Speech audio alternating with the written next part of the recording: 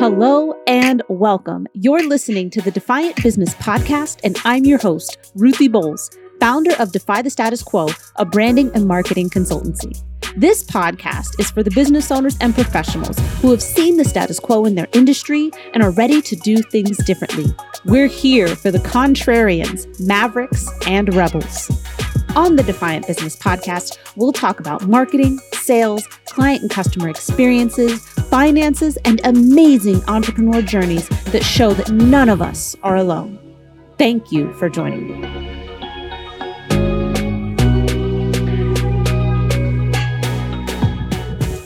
Hey there, welcome back for another episode of the Defiant Business Podcast. I'm your host, Ruthie, the founder of Defy the Status Quo, which is a branding and marketing consultancy. And here at Defy the Status Quo, I feel like today, interviewing Barbara Cook, I am definitely living up to the name of the podcast, the Defiant Business Podcast. I was so excited to tell pretty much everybody, hey guys, guess who I'm interviewing today? And they're like, what are you talking about? I'm like, I'm interviewing Barbara Cook. She's the CEO of Lovers. It's a sexual wellness retailer. And they're like, what? What? Weren't you just interviewing a quantum physicist? I'm like, yes, that's how you know the podcast is doing what it's supposed to do. Quantum physicist one week, and then the next week we get to talk about sexual wellness because everything, that's what business is. So as I mentioned, Barbara is the CEO of the sexual wellness retailer Lovers and the popular online lingerie retailer Yandy. And so in our episode last week, we kind of explored how Barbara came to be the CEO of these companies and what her vision is for them moving forward and owning our own pleasure. That was just my favorite phrase in the description of her vision, as well being an employer of choice, which I think is just shows how important it is to invest in your employees. So Barbara, thank you again so much for joining me. Well, thank you for having me back. It's great to see you again. So today we are going to be talking about destigmatizing the sexual wellness industry through brand marketing. And this, I think, for me is something being in the marketing space, but also being somebody who is a very conscious consumer. So whether it's for my business or for me on a personal level or my family, being a very conscious consumer. And I think that's a trend we're starting to see more now as people want to be part of value-driven and purpose-driven businesses. So just to be clear for our listeners, can you tell us what type of stigma you're fighting in the sexual wellness industry? Sure. And it's patchy. And in places where it's archaic, it's still archaic. But, we can't advertise in certain places due to the nature of their business. There are landlords that don't want us to have anything in our windows. There are people that, really object to us being even in the neighborhood. And they also, people tend to hide, they'll say, our local council won't like it, but what they're really saying is, I don't know what to do with this, and I'd rather not have anything to do with any of this. So that's actually quite problematic. And what's really sad about this? So we're a business, as we talked about last time, that started 40 years ago. Mm-hmm. So two things. First of all, the sector itself was not understood. There were places where people didn't even know whether it was legal or not, right? Is this a legal business or not? And also the fact that at that stage to have a woman pioneering this was also completely misunderstood. I still get emails, even though my name is Barbara, which kind of define, but I still get emails, dear Mr. Cook, because there is an assumption. There is just an assumption. So imagine that 40 years ago. And she was, I had her come and talk to the staff about what it was like 40 years ago and how proud she feels today. Unfortunately, we lost her a couple of weeks ago, but she did come to talk to us. And she told us a story. And she told us a story about, this is 40 years ago, told us a story about how she opened the store and some customer had come in on the Sunday, she was serving, and he bought a whole load of stuff. And on Monday, he came back dressed in his work clothing, saying he'd come from the council to shut her down because it was an illegal business. So enjoyed it as a customer first and then came to shut her down 40 years ago. Let me take you back to end of 2019. So just over a year, a year and a bit ago. That's incorrect. 2019 isn't a year and a bit ago. So can I Well, stop it's okay because I still feel like it's 2020. that? Sorry. So So let me take you back to 2019, end of 2019, in Washington State. We had posters in our window, which were they were I would say sexy. I would not say raunchy. I would certainly not take it anywhere near pornographic. They were just sexy and mainly underwear, just sexy underwear. And this guy came in and said, "This is unacceptable. Take these down from your windows. Unacceptable. We have to take these down." So we took them down. That particular gentleman turned out to work, he was obviously working in the council of some sort. And it was his retirement due 3 weeks later. And his team came into the store and said, "He loves this stuff. We want to make a big bumper package for him for his retirement." So you have this, so this is end of 2019. That was 40 years ago. I'm trying to illustrate that in some senses, not a lot has changed in terms of true. the stigmatism in some places. Of course, that's not true everywhere. And of course, the landscape is changing. But I do, pleasure is definitely our birthright, and it needs to be reclaimed, reframed, and self defined. And Lovers is actually all about supporting consumers on this deeply personal journey. As we talked about last week, we talked about personal journey. And we speak to a spectrum of pleasure topics throughout our marketing and our product assortment, as well as from our brand values, which are about inclusivity, well being, sex positivity, respect, and empowerment. And it's our mission to empower people to enjoy pleasure in all ways with our sex toys and our products. So that's who we are. And we bump into these barriers of where we can and can't advertise. And that is just a question in my head of we'll just keep banging on the door until it opens. We'll keep banging on the door because at some point, people are going to have to accept that they're humans too. And not for nothing, they are highly likely to have some kind of sex life themselves. So, it's a fairly reasonable assumption that they actually do know what we're talking about. That's interesting. Like like not comparison, but almost like this division within the person, right? That they would enjoy it privately, but then publicly deride it, and it's got to be shut down. We got to take this down. We have to do this because, presumably, right? That's because how they believe they're expected to act, and so they do. But then, at least quietly behind closed doors, as it were, they are at least open enough to be like, hey, this is what I enjoy. I do like to explore and have an open mind, but the door has to be closed essentially. Like I can't be a council member and also be open minded about sex and pleasure. Can't do that. They don't go together in this, like, that's got And to not be a really everywhere. hard way to live.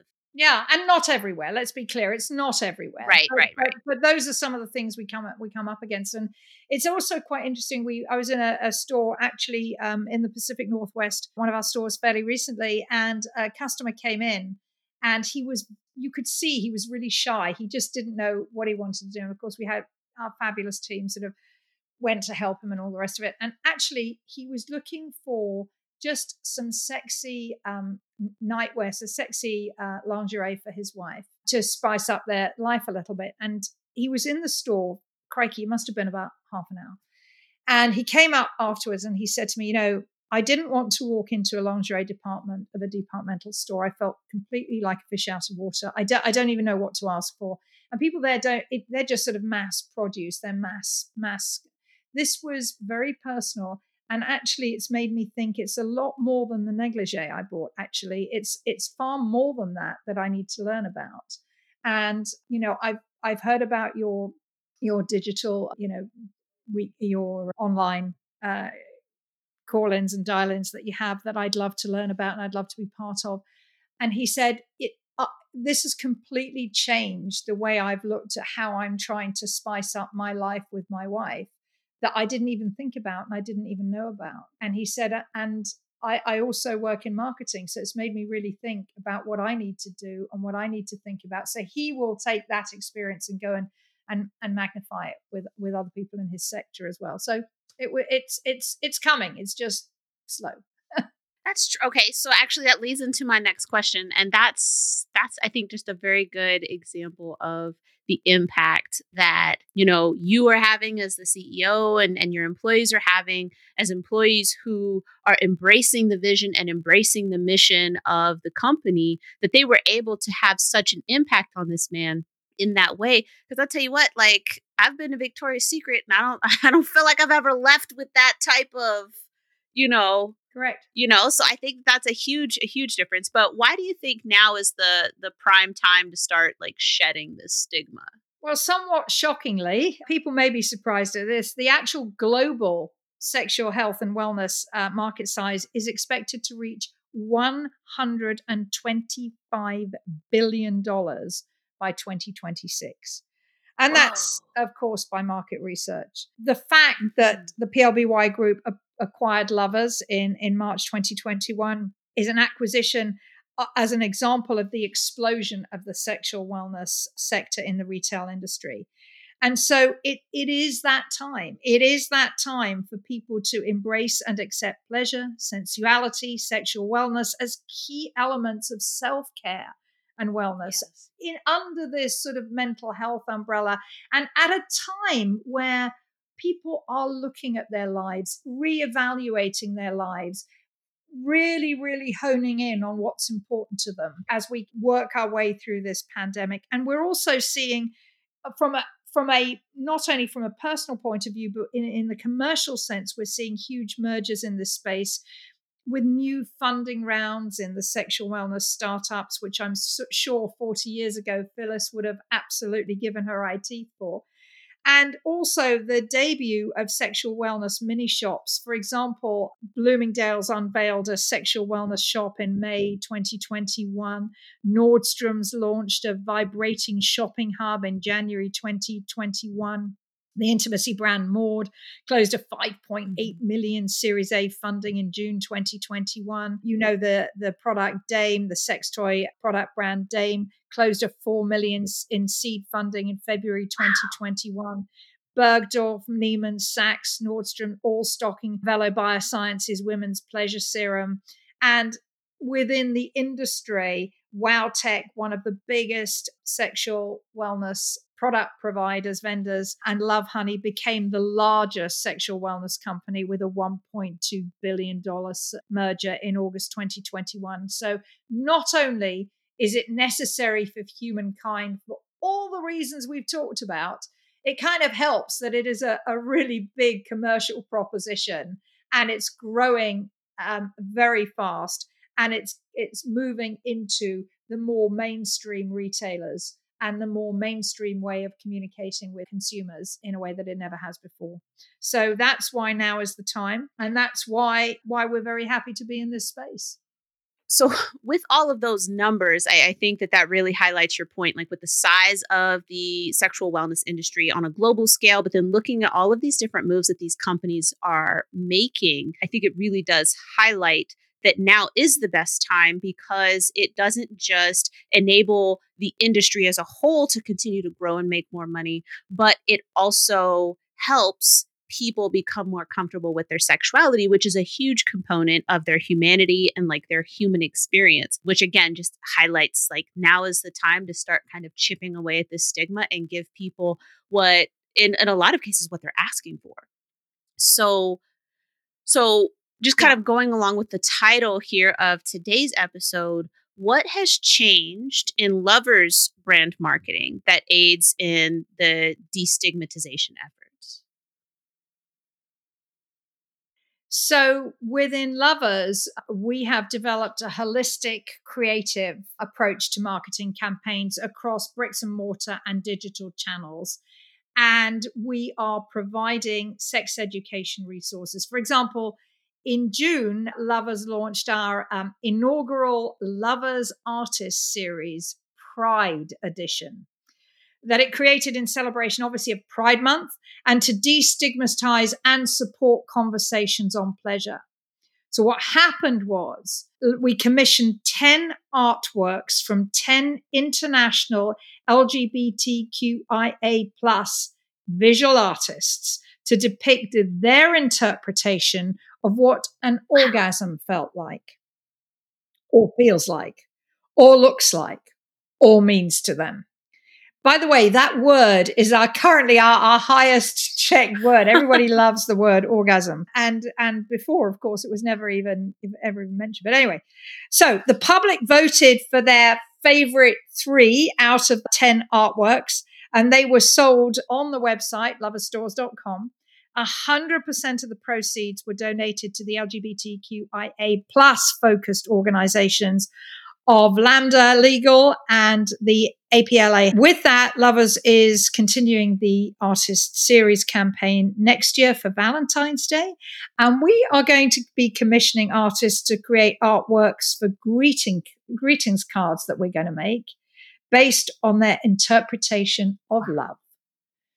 So really switching up and really embracing everything we care about in terms of diversity and inclusion, in terms of artistic expression, the pleasure that gives you, and sharing how that feels to you as an individual, just to completely open up this kind of conversation and use words like orgasm that may have previously not been so comfortable. And then because of that word, and because we felt very passionately that we should use it in a different way, we created National Orgasm Day in July. And what we did, we held outdoor parties at our local stores with entertainment such as pole dancers. We had food trucks. We had sex positive artists. We had erotica readings. We had sex education workshops and a ton more. And for National Sex Toy Day in November coming up, Lovers will have an in-store educational event with local sexperts and leaders, providing workshops aligning to various sexual wellness themes that we'll be going through at the time, but more of that to come. So really trying to bring the whole kind of sexual health and wellness into mainstream conversation, that it's fun to talk about, that people want to have a badge that says National Orgasm Day and proud to wear it. And I think that is in a huge part a great accolade and a wonderful testament to our marketing team who pulled all that together. So yeah, that's it's a lot of amazing. fun. Like there's so many elements here. So yes, absolutely. Round of applause for the marketing team for sure, because there's so many different elements here. Like you've got the, reaching out and like establishing, again, kind of putting your money where your mouth is in a way with the communities and representing that inclusivity, but also making the lovers community be a part of it by allowing them to vote, right, on the different artworks. And but then again, also going back to that conscious consumer part where it's like, okay, and the proceeds are being donated, 100% of the proceeds are being donated to these organizations. And more people are cognizant of this, but sometimes we have to be careful with like fundraisers and things that are being run by organizations, because a relatively small amount, like 20% of the proceeds might be donated. And I think that that's fine if you're very clear, like, hey, this is what we're doing. And we always, we're donating a certain portion of our proceeds this month, let's say in honor of a particular month. But if you are actually running a fundraiser, then it needs to be a significant sum. Right. So I appreciate that you all were able to be like, yep, we're going to go 100% in. But there's just so many different pieces here, and I'm imagining the digital and like physical marketing campaigns that must have went into fueling that and making sure that the word was out. It's all like, wow. Yeah, it's like fireworks of a campaign. That would have been a behemoth. So just, yes, absolutely round of applause to y'all's marketing team. Well, and Ruthie, I think this is where you and I connect. I think in a much deeper way. I think everything you're doing with your work here on the podcast is authentic, right? It's real and it's authentic. And that's what Lovers is, right? Lovers is authentic. And when you are donating to something, to a charity or an organization or a group, whatever, it's not to check the box that says, oh yes, look, we've done our donation. This is something that matters to us and is ingrained in who we are and how we are, both as an employer and as a business, as a consumer business.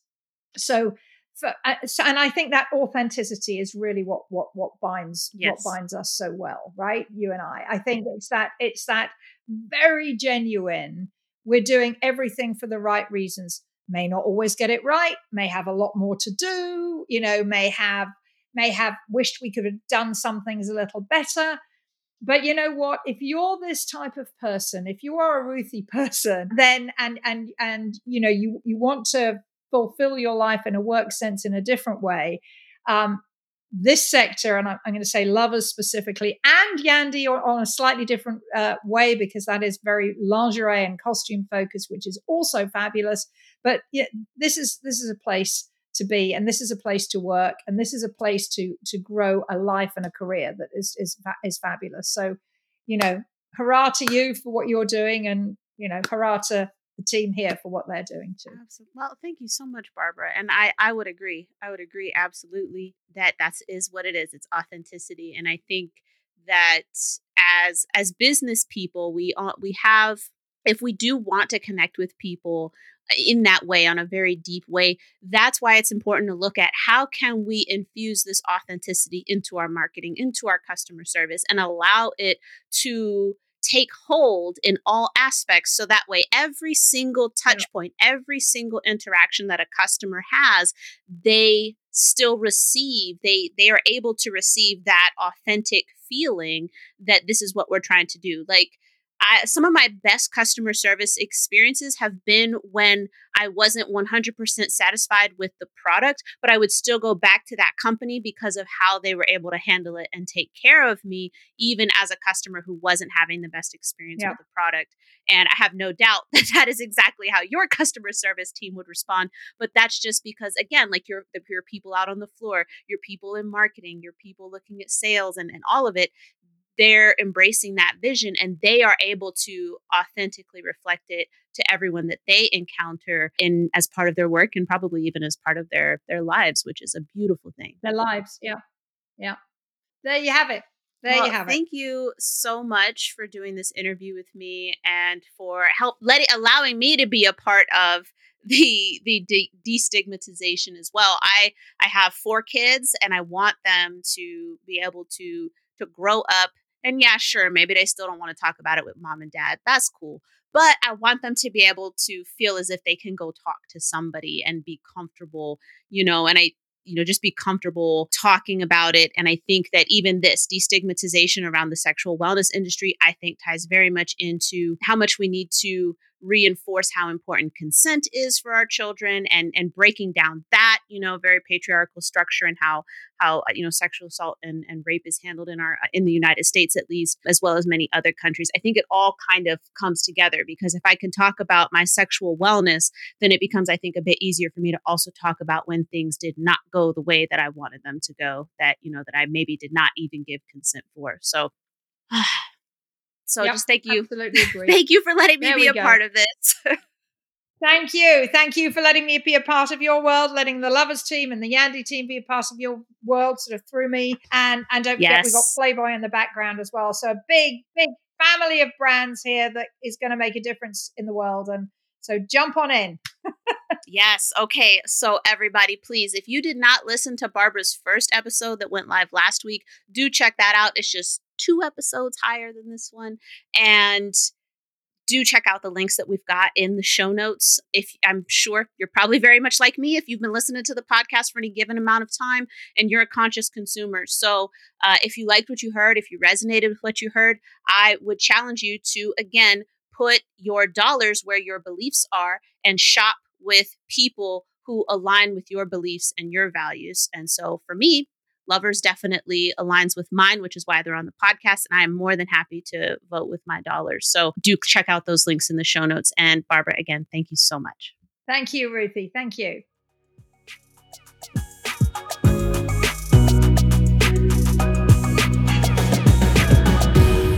Thanks for listening.